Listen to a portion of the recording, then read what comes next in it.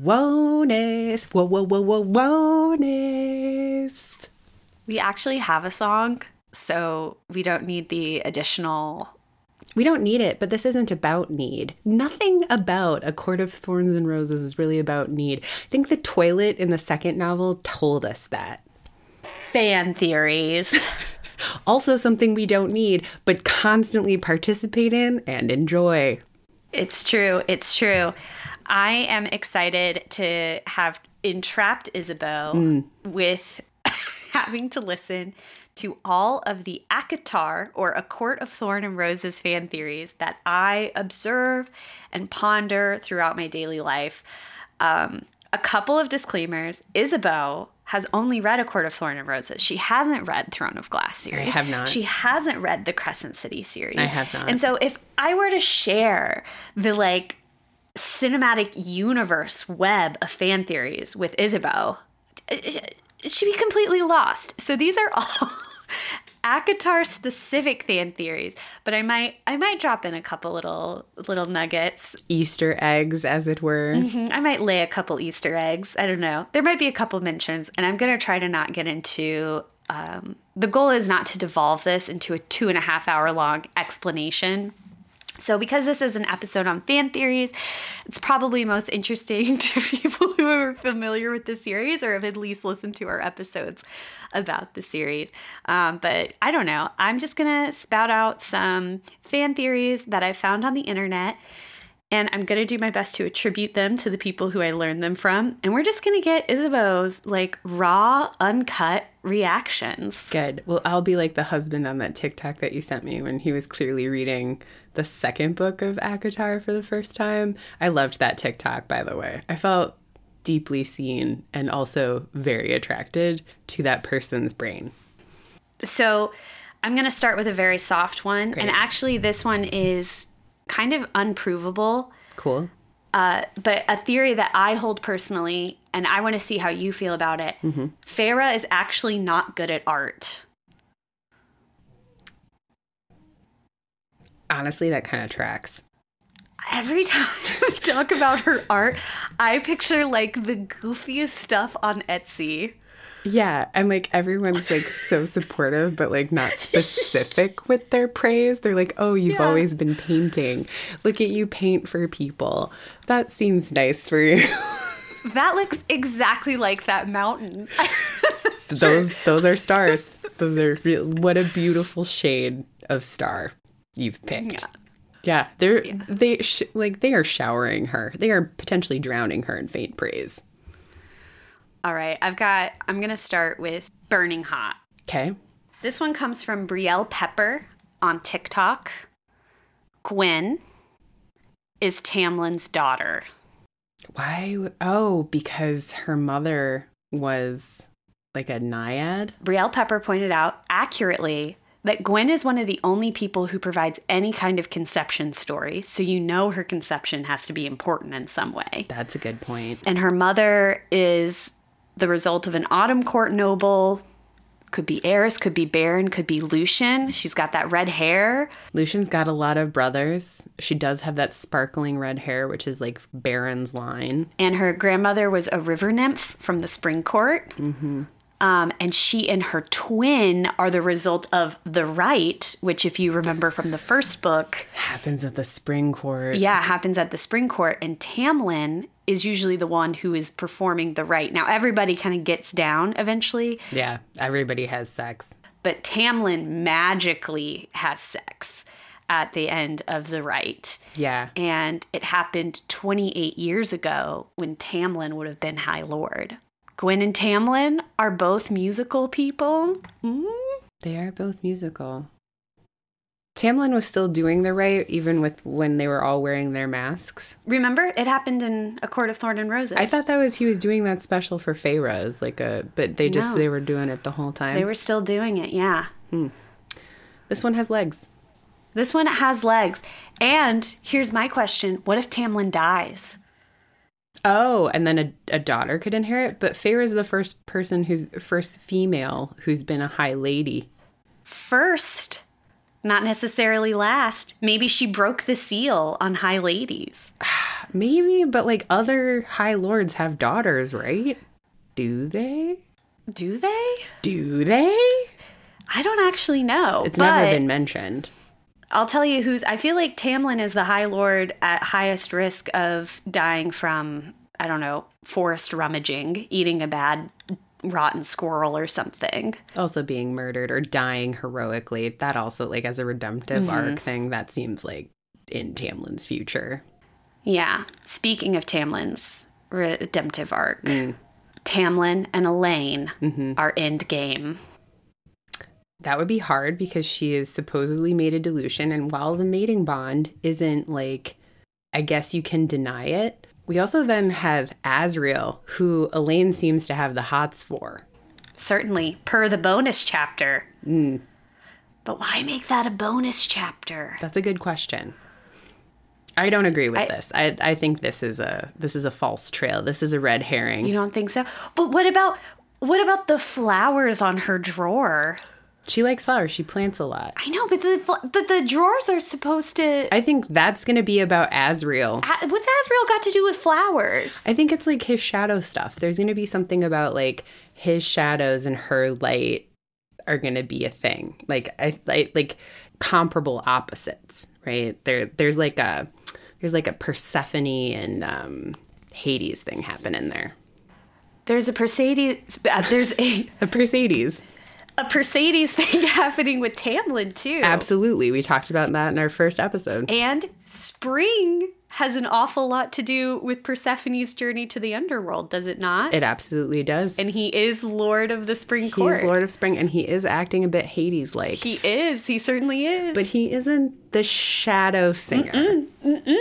Because what about Gwen? Second part of that bonus chapter. People think Gwen might be a light singer. See, I knew like Azriel needs to have his like composite opposite, right? Like, yeah, more so than like anybody else. And I don't know like what a fucking light singer is, but people say it with a great deal of weight and knowledge behind it. Also, she's a literal singer.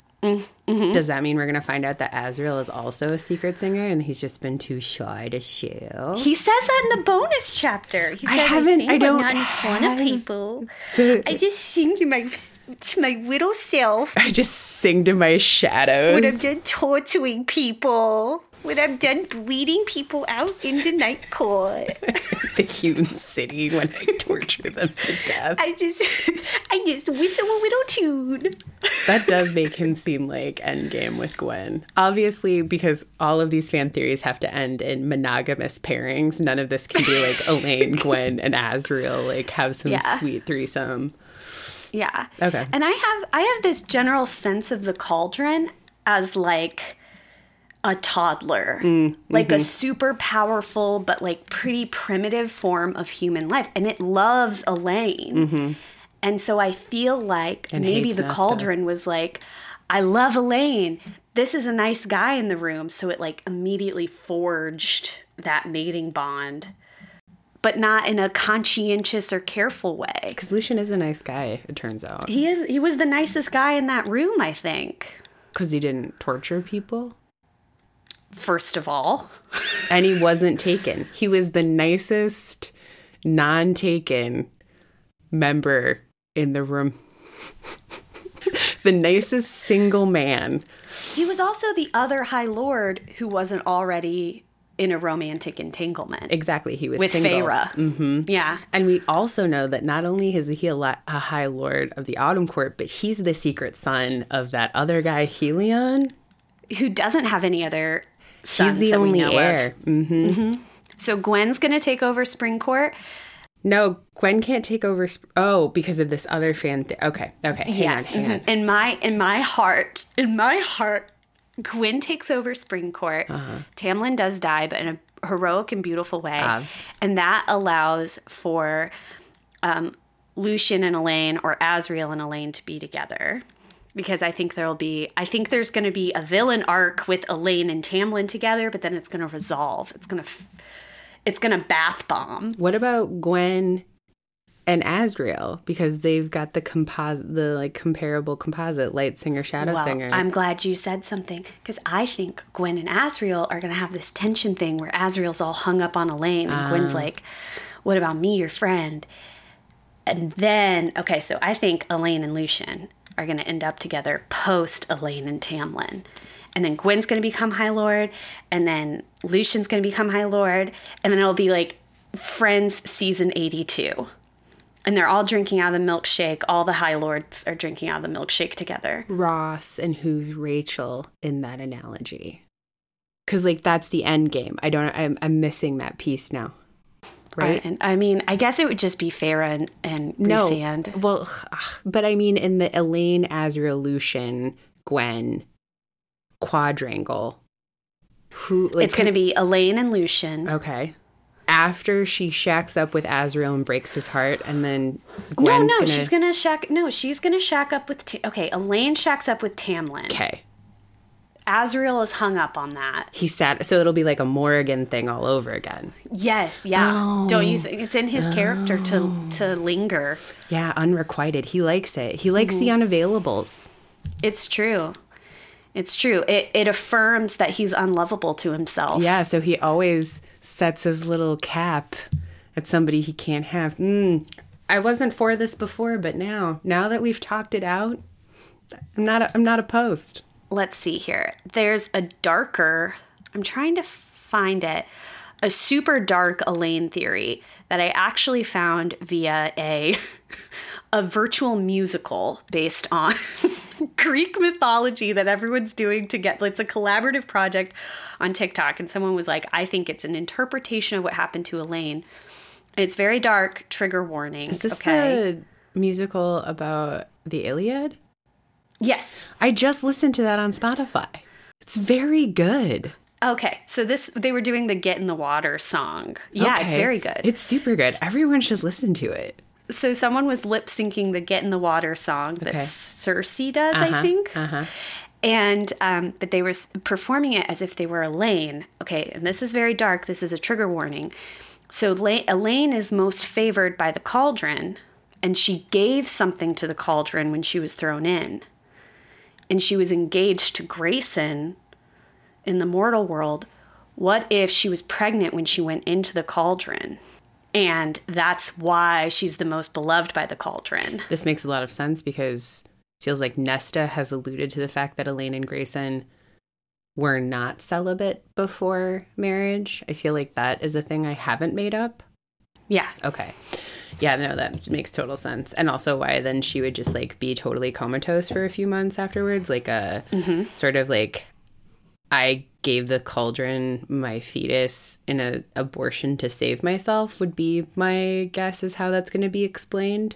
Because boy, that also feels very true. And, right, the cauldron's like, Lucien's your mate.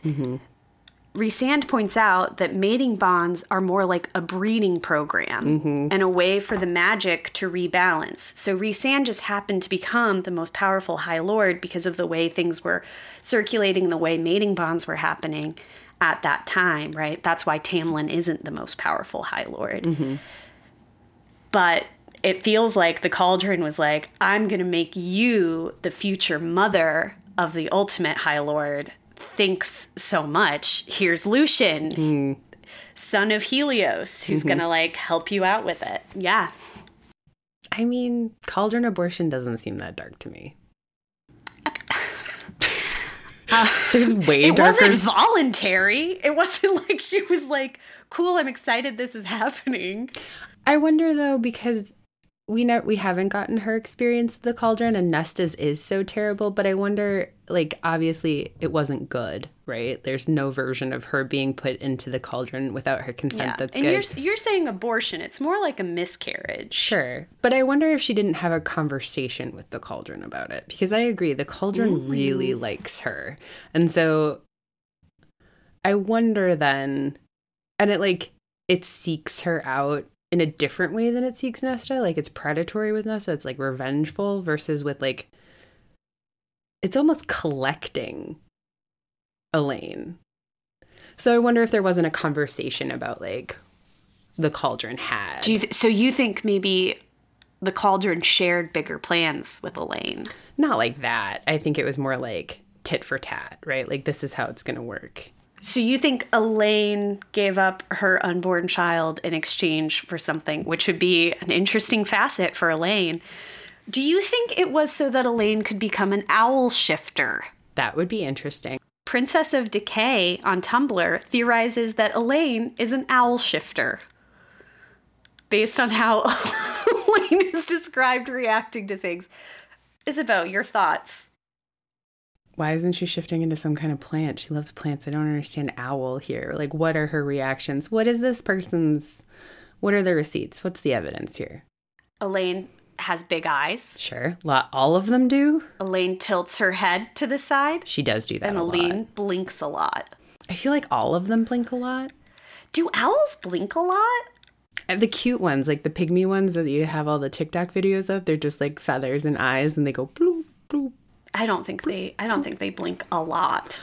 Not as often as like the High Court seems to blink in Valaris, because like isn't that I think like she blinks more than an owl. I don't think she blinks any more than like Amryn though, right? Because like Amryn's always blinking her like disdain. People be blinking in this book. I don't buy that one. I don't think she's an owl shifter. If she shifts into anything, it's some sort of plant. I think. I'm trying to think how that would be like useful. I don't know. I don't know. Makes more sense with her characters. Speaking of deals with the devil, Princess Decay on Tumblr, perhaps you'll like this theory a little bit better. Another theory comes to Elaine's story is Koschei, the evil wizard who is the Bone Carver's brother. I've seen a lot of people discuss a big betrayal coming in the next ACOTAR book, and I'm guessing it's coming in the way of Papa Archeron. Going back to A Court of Wings and Ruin, Papa Archeron had to make a bargain with Koschei in order to release Vasa from the lake long enough for them to win the war. But things like that have to come at a hefty price. Mm-hmm. And so I think the price comes in the form of one of his daughter's hands in marriage. That would have been Nesta, though, because he would have assumed either that Feyre was with Rhysand or Tamlin. Mm-hmm. And that Elaine was with Grayson. Grayson, yeah. So it would have been Nesta. Would have been Nesta. What if it's, here's my little addendum, asterisk, what if it's a firstborn child? That also makes a lot of sense. What if Nyx, who wasn't even supposed to... Also, remember, when the Bone Carver showed himself as her future son, he didn't have wings. So I think a lot of tragedies churning around Nyx that might be related to the Elaine theory. Oh, like he promised a firstborn, and so like Koshi's gonna call in the chips on Nesta, and then Elaine's like, psych, I'm gonna give you Nyx. That would be a terrible betrayal. What do we do with the fact that like Nesta just fixed everybody's pelvises? She didn't fix Elaine's. How do you know? Did she say that? I thought she said she fixed everybody. Feyre's, and she fixed her own. Are you sure she didn't just fix everybody? Why would she have fixed Elaine's? She didn't know Azriel was... She's been watching Azriel fox around that hen house. I mean, to be honest, big pelvis is generally useful. Seems like it would help with the center of gravity and training and stuff. But a lot of these fan theories that I did not feel like sharing because they revolve around who Elaine's going to end up with. And I think that's a more interesting thing to ponder than show evidence for. But one thing that they show evidence for is that Nesta didn't change Elaine's anatomy. Or if she did, it's secretly. And if she did it secretly, why is it secret to the reader? That's a good point. Motherhood. Yeah, I think since so much of Court of Silver Flames functioned around not telling Feyre her medical diagnosis, which was terrifying, and also felt like a character breach between Rhysand and Feyre, and like not at all within their confines of their relationship characters. Mm-hmm. I also agree that like the stakes have now been upped the ante with the arrival of an infant, right? So like that child's 100% going to get stolen or something else. Yeah. And I feel like you were talking about stakes like Nesta's way too powerful. Koschei is way too powerful. what are they going to do with that, you know? 100%. Totally agree. Baby napping. Baby napping, absolutely. And it functions as both an immediate trauma and like a lingering one, which Miss Moss seems to really like. Speaking of motherhood, who's Mother Archeron? Any guesses? Do you have any fan theories about who their mom is, their mysterious mother? Did she not die? Is that a fan theory that she's not dead? I haven't heard that one. A Court of Thorns and Rosie on TikTok. Cute, love it. Suggests that Mother Archeron is a fae of some sort, which a lot of people have guessed, right? The Bone Carver mentioned a fae warrior whose bloodline continues on in some human family. Wink, wink. Early in the book.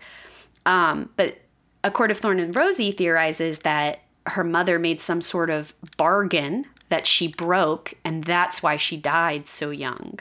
And then you got to think about the three daughters. Nesta was used as a social weapon. Elaine was used as like chattel for bartering in her mother's eye. And Feyre, indifference otherwise, but just to protect her in general. So like, what was the deal that Mother Archeron, if she made a bargain, what would it have been? To be rich. To make her daughter the first High Lady. I don't think so. I think the deal was for herself based on everything that we know about Mother Archeron so far. 100% love this fan theory. She made a deal, but it was for herself. She wanted to be rich or to marry a rich man. I think it was her husband's wealth.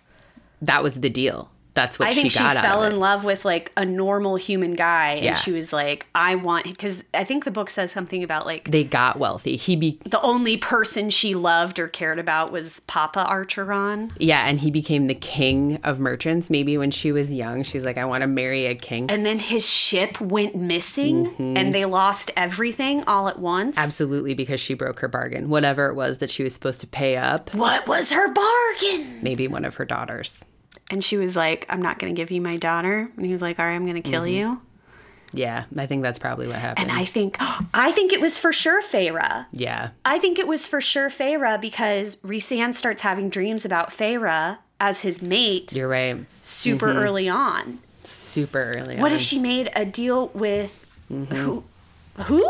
What if she made the deal with Rhysand? And the only reason they're mates is because of this deal. And Rhysand's like a super bad guy. No. What if that's it? Like what if that's it? No. That'd be like some like Jacob didn't recognize Bella. He recognized the egg cooking inside of her fallopian tube. No. I can't believe that about the mayor of Santa Fe. I'm not there. She definitely made a deal with someone, maybe Baron of the Autumn Court. He seems mean and terrible. Potentially even like, what's her face from underneath the mountain? Amarantha. Yeah. That bitch was making deals. Isabeau, I'm so glad you brought her up. Good, thank you. I've been thinking about her and fan casting her. Because I believe the name Croken Blackbeak on Tumblr has a theory that Amarantha and Tamlin were mates. That also makes sense. She carried a very heavy torch for him. Yeah. And remember, mates are equals. They're not necessarily lovers. It's a breeding program, essentially, coordinated by... And he was fighting it? Yeah. Yeah, no, this is a perfect fan theory. He was planning on rejecting it. Yeah, just trying to reject it. Yeah, and that's what he'd been doing for 49 years. And she finally concocted this, like, thing to get him into her bed so that they could consummate their mate bond. Yeah. No, 100%. Crokenbeak? Or Crochanbeak. Crochanbeak, Crocambeau, Croken Blackbeak, whatever. Spot on. Certified banger of a fan theory. All right, let's talk about a missing court. You know, out there, we are getting into larger cinematic universe territory. But I think, what time of day is missing? We've got dawn court, day court. We've got night court. We're missing the sunset court. Yeah, the dusk court. The dusk court. Ooh, what a good name. Isabel, when was the last time you took a good hard look at a map? At a ding-dong... Not since the first book, if I'm being perfectly honest, I think. Maybe the second? No, definitely the third, because I paid a ton of attention to the map during the Marshall Epic. Where it's not on the map, but do you notice anything possibly politically significant about the Night Court? That it's at the top of the island? And? It's the biggest. It's the biggest one. Mm-hmm. It's like Scotland.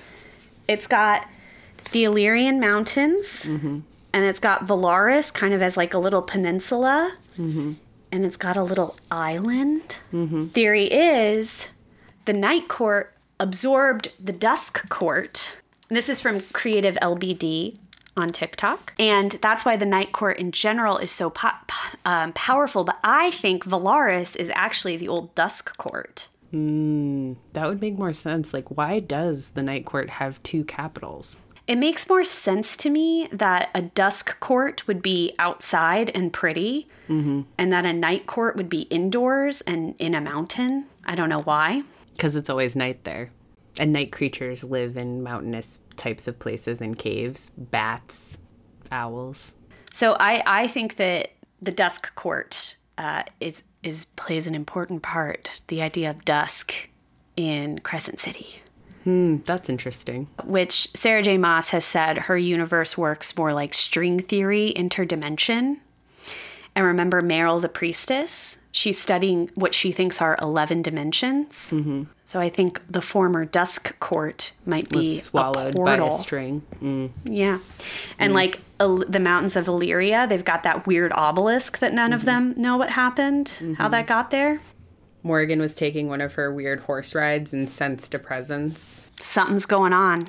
And I think all the little strings of yarn come back to Dusk Court, ? It's also weird to think about the Night Court as essentially the California. Without the Night Court, there's no army. Without the Night Court, there's like no economy. Without the Night Court, there's like the Night Court is basically. And so when Rhysand was offered, when he was like given the sword that Nesta made, and they're like, you could rule all the Fae kingdoms, and he's like, I don't want that. I was like, well, maybe we should rethink it. Like, this doesn't seem to be working very well.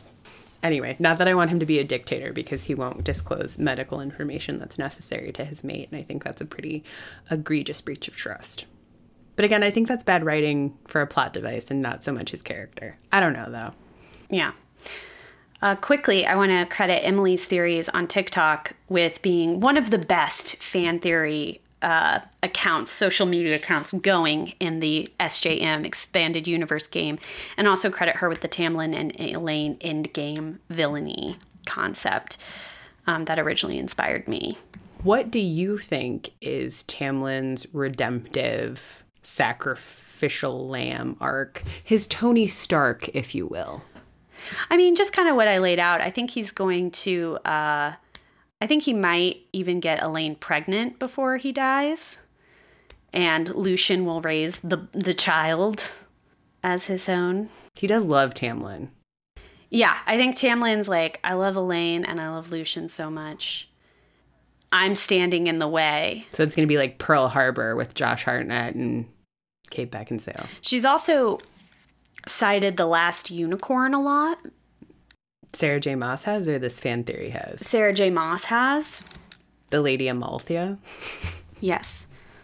I love The Last Unicorn. There's a lot of 8-pointed stars going on. Nesta gets an 8-pointed star tattoo on her back when she makes her deal with Cassian. Feyre has her hands. Yeah. In Crescent City, one of the main characters has a 8-pointed star. I think that's to say they are the same. And they will be able to travel between dimensions like the unicorns going to the sea. Spoiler alert for The Last Unicorn. I mean, they're taken there by the Red Bull, but... They're chased there. Yeah. And then kept there. The Red Bull, I think, could be the Tamlin. Also, that's a stacked cast for a voice cast. I think about that once a week. That it has Jeff Bridges and Christopher Lee and like a bunch of other famous people. Is it Alan Alda or Alan Arkin? Alan Arkin is the guy who's trying to save her, Schmendrake. Schmendrake. And the music is done by the band America, and it is like, it fucking slaps. Like... It's such a good film. Sarah J. Maas, true nerd, she likes the book. The book is also very good. She likes the book. Scariest villain of all time, bird with breasts. The Harpy. Yeah. She's so sad. Yeah. She's also not nice. No, she's not. But, like, I love that whole monologue that the unicorn has about her and Mama Fortuna has about the Harpy. Oh, very so good. Good. That is a very contemplative film. Very heavy. And Very I watched it once a week when I was 5 years old. Literally same. While my mom vacuumed my bedroom. Because I was scared of the vacuum. Literally But I could same. watch Mama Fortuna and the Harpy and the Red Bull and that skeleton that goes, now that's good wine. So good. And the weird pirate man cat. It is very good. I highly recommend it. The book is also very good. Here's a hot take. This is not Peter S. Beagle's best work. What's Peter S. Beagle's best work? A Fine and Private Place about a young man who lives in a cemetery because he doesn't like people and he just communes with ghosts and crows. God, that sounds really nice, actually. But is this so is not good. a Peter S. Beagle fan theory episode. I want to Fair. do rapid fire with you. Okay. I found all of these on Reddit. What's your... Hang on. I need to know the rules of rapid fire. Is this just like I get to agree or disagree as you just like fling them at me, or as I'm just listening? I'm going to fling them at you, and I need you to give me a one-word response. Yes, no, blah, poop, sparkle, whatever Sure. comes to mind. Okay? Emoji words. Got it. One word. Okay. One word. And I'm going to go rapid fire. I found these via Shadows in the Garden on Reddit. Great name of a Reddit. Reddit username. Is that the subreddit? Shadows in the Garden. It's the ACOTAR subreddit, and it's what are your craziest SJM fan theories? All right, let's go. Lucian will be the one to free Vasa and all other women trapped in Koschei's crusty, dusty, creepy lake by using his spell-cleaving powers. The action, coupled with his efforts in defeating Koschei, his connections to other courts and humans, and his power will lead him in being chosen as the High King of Prythian. You missed your chance, Tamlin. What do you think, Isabeau? Plausible. The stone pillar on top of Ramiel is actually some sort of gate between dimensions, which is something we see in Crescent City. And Analius, who is the legendary warrior who protected Ramiel for 3 days and 3 nights, was actually a woman. So the 300 story isn't about a king warrior. It's about a queen warrior. Potentially a Valkyrie, or she could be a Linilirian. I feel like we're missing something there, but meh. Maybe this will change your mind. Emery will lead some sort of rebellion or revolution within Illyria to liberate the females from the oppression they face. She will be likened to a modern-day Analius. That kind of explains why I would go there. I don't see it. No. Rhysand's last name is Moonbeam. Sure. Asriel's mother has some sort of clairvoyant or divination magic. Absolutely. And that he goes to see her when he randomly winnowed away from Elaine after Elaine was having some weird visions. He's going to talk to his mom. His mom is one of his shadows. His mom is one of his shadows. Interesting. Love. Whoa, good one.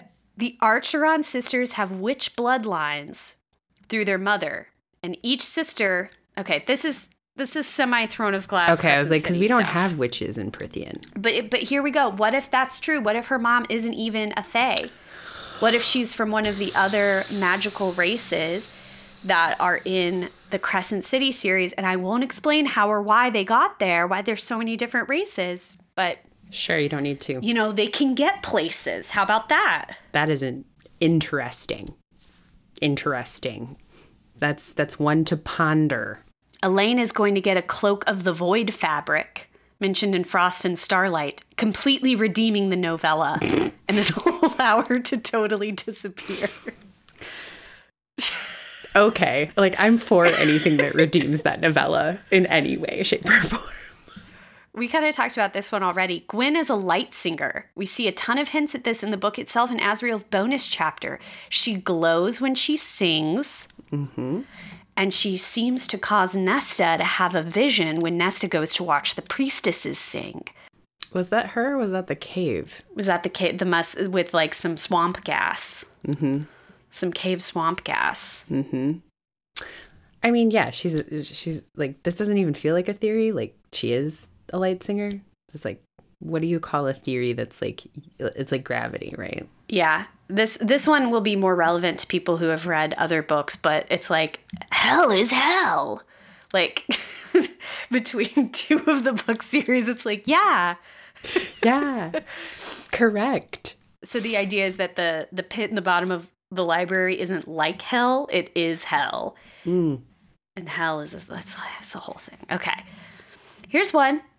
There are different kinds of mates. Just normal mates, probably like you and I. And then true mates or soul mates. I think true mate bond is stronger than a normal mate bond. I also think it's possible a mating bond is given by the cauldron, but the true mate bond by the mother. As in the mother, the capital T, capital M, which is another deity that they worship, like but is less tangible than the gold cauldron and less impactful. Right. She's like the Gaia. Yeah. And what if you had, if you're getting bonds from two separate places, maybe you can have both with one person or with two separate people. Now, I don't want to cast aspersions, but this makes me really feel like Shadows in the Garden on Reddit might be trying to make an Elaine Asriel bond happen, love story happen. And listen, he touched the back of her neck in the bonus chapter. If that's not enough for you, she really gave him a really good gift, and he loved it. And she's also the only one that's made him laugh so far. Again, this one feels like water is wet. Like, of course, there are two different kinds of bonds. We've already seen them. Like Rhysand's parents have a very different kind of bond than... Not to Sally or Harry, but maybe they are just friends.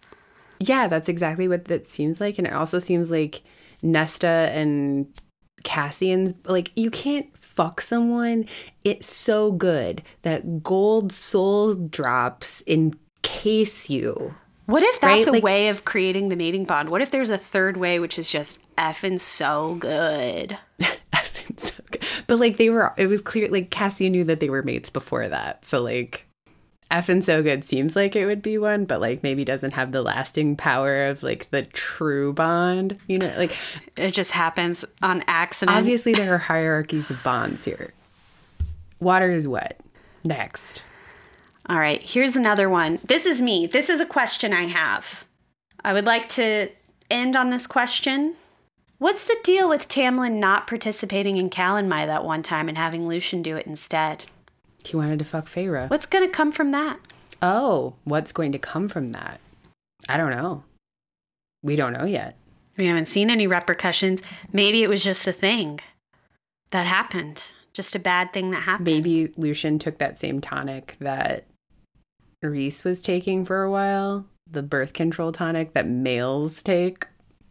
Because Sarah J. Maas is so progressive in her ideology. So you know the male birth control where they get like a little injection in their vas deferens that can then be dissolved? It just got approved for, it's pain relief. What is it? What's that called? Anesthesia. Oh, wow. Local anesthesia.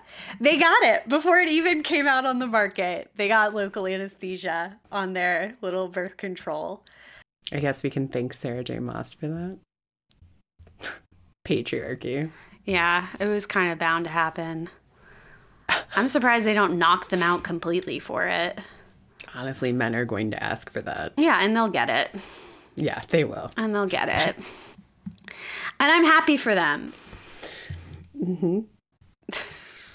Because like the IUD options actually have like way more side effects.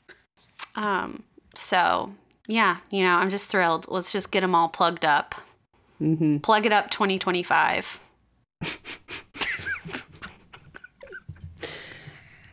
Yeah. That's a good fan theory. They'll all get it. I think maybe like it's like a thing, you know how like so many of them get circumcised? In America. Yeah. Maybe we just government issue like the polio vaccine when we did those. We just line them up in a gym. I'm just kidding. From 18 to like whenever they want it reversed. Yeah. Yeah. Plug it up 2025. 18. That's optimistic of you. That was. I immediately regretted it. Yeah. What do you expect to happen in the next book? I do expect there to be a lot of drama/trauma around Nyx. Can I, rather than a future casting, which I am perfectly happy to engage with others who do it. Like I have literally no forward animus for these books. They like exist for me in a kind of present that is so beautiful. It is. It's so beautiful. Like I can't wait for the next book to come out, but like I don't want to really engage with any future casting because like I love being bowled over and washed in this like stew. It's so enjoyable to me. So I'm like, whatever happens, happens. Like I have like, there's going to be drama with the kid, but other than that, whatever. I would like to do a retrospective, if you will, a sort of in memoriam to characters that I miss. Okay, they might come back though. But like, I really miss the scary Striga, the weaver in the woods. She died, yeah. Oh, I really hold on, miss her. let me in the arms of the angel. I also miss the bone carver because of the way he would appear in different things. I thought he was really great. And in her own way, because she was so terrible, but such a better bad than Brie Allen, I miss the clarity of Amarantha. Kind of hoping that Koshi brings that back, but like don't have a lot of faith. I'd also like to see more of is it the day court? I want to call it the sea court, but it's not the sea court. It's the summer court. It's like the summer court. Thank you. Amarantha, or not Amarantha, Amaran's boy toy. I want to see more of his space. It's very much like Ariel from The Little Mermaid. You want to be part of his world. Yeah, I do, frankly. But like I miss those wild ass fucking deep magic characters. That's why I was so excited when we went back to the prison and we met a death god. I thought that was so great. cool. Yeah. Yeah, I'd like to see more of that and like less sexual violence. Yeah, less sexual violence, more deep magic. More deep magic, yeah. I really, really miss the Striga.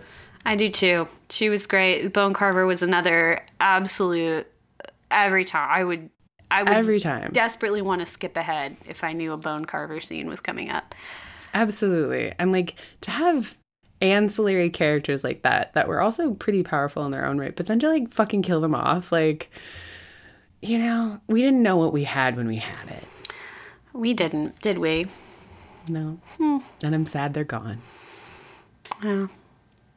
Well, good news. Sarah J. Maas signed a contract to release 7 more books on January 22nd. So many books. And it's like just for the ACOTAR series or for all of hers? New series, baby. Brand new. God. Brand new stories to tell. Yeah. God.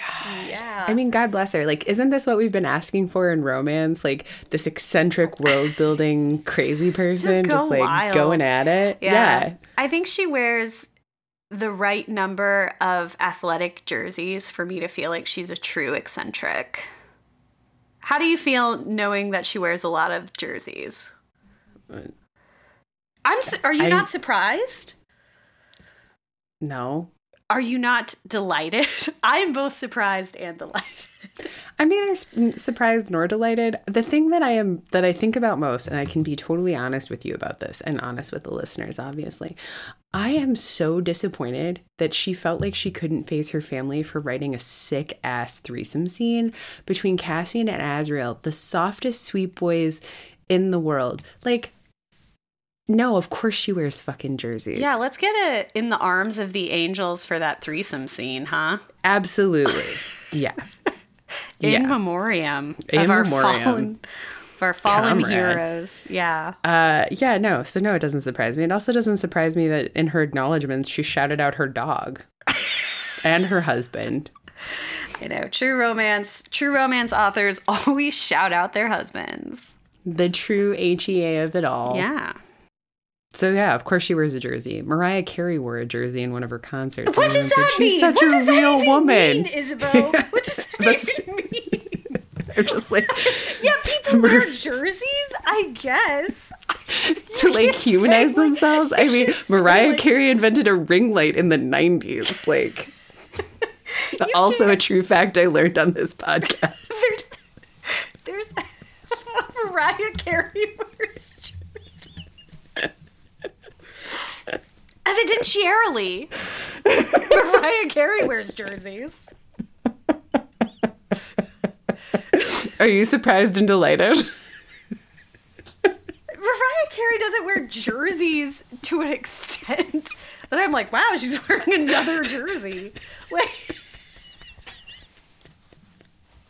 so no, I'm not surprised and delighted. Also, Mariah Carey wears jerseys in context when she has to like throw a first pitch or some shit. Like, is Sarah J. Maas repping a particular region or sports team? I feel I'm trying to look it up. She feels. This may tell more about me than it does Sarah J. Maas, but she feels profoundly Pennsylvania to me. Oh, yeah. I mean, she is like some kind of well-to-do East Coaster. So like Steelers, Eagles. Yeah. Phillies. She looks like somebody who likes Philly the Fanatic, but who doesn't? Well, honestly, any red-blooded American. The real one to the real boy is Gritty. Mm-hmm. What if I made up in my head that she wears a lot of jerseys? That would be even funnier. I'm like, she wears the appropriate amount of blush for her incredibly Apple-esque cheeks. She's got her author photo is primo fantasy author because it's very evocative. The red and the black and the long hair and the pale skin, the high contrast. Like, she has this other author photo where she's, like, lounging on her hands. Much more romance author. I don't want to read her romanticises. I want to read her romanticises. It looks like she could be holding a dagger. Yeah. To your heart. Yeah, I mean, I cannot confirm nor deny that she actually wears a lot of jerseys at this time. My fan theory is that Sarah J. Maas wears a lot of sports jerseys, maybe even more than Mariah Carey. Who can say? And with the context of like, well, here's the thing. Here's like, this is why it neither surprises nor delights. It's because clearly during the pandemic, Sarah J. Maas developed a very particular relationship with a personal trainer and learned the joys of exercising in a way that was beyond sexual to the point of like ecstasy. And I mean that in the religious sense, because never have I read scenes of exercise and been like, God, that burn sounds really satisfying. That's just like not a thing that happens to me. But I definitely wanted to get an exercise app after reading that book. I want to like strap on a pack and like hike. So yeah, of course she wears jerseys because she like works out. Her husband's name is Josh. That sounds like a guy who has jerseys, right? Yeah, Josh definitely has jerseys. She's 37. I know. Oh. You're making me feel bad now. Oh, I'm sorry. But you're 27. Which makes you 21. We've been 21 and 27 for 5 years. I can't believe I keep getting carded.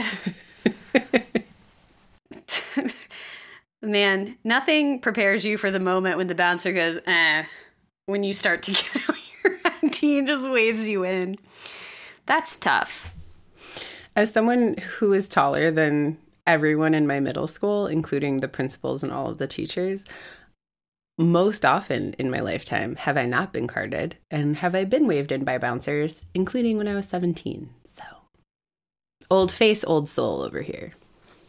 An Iowa State Daily.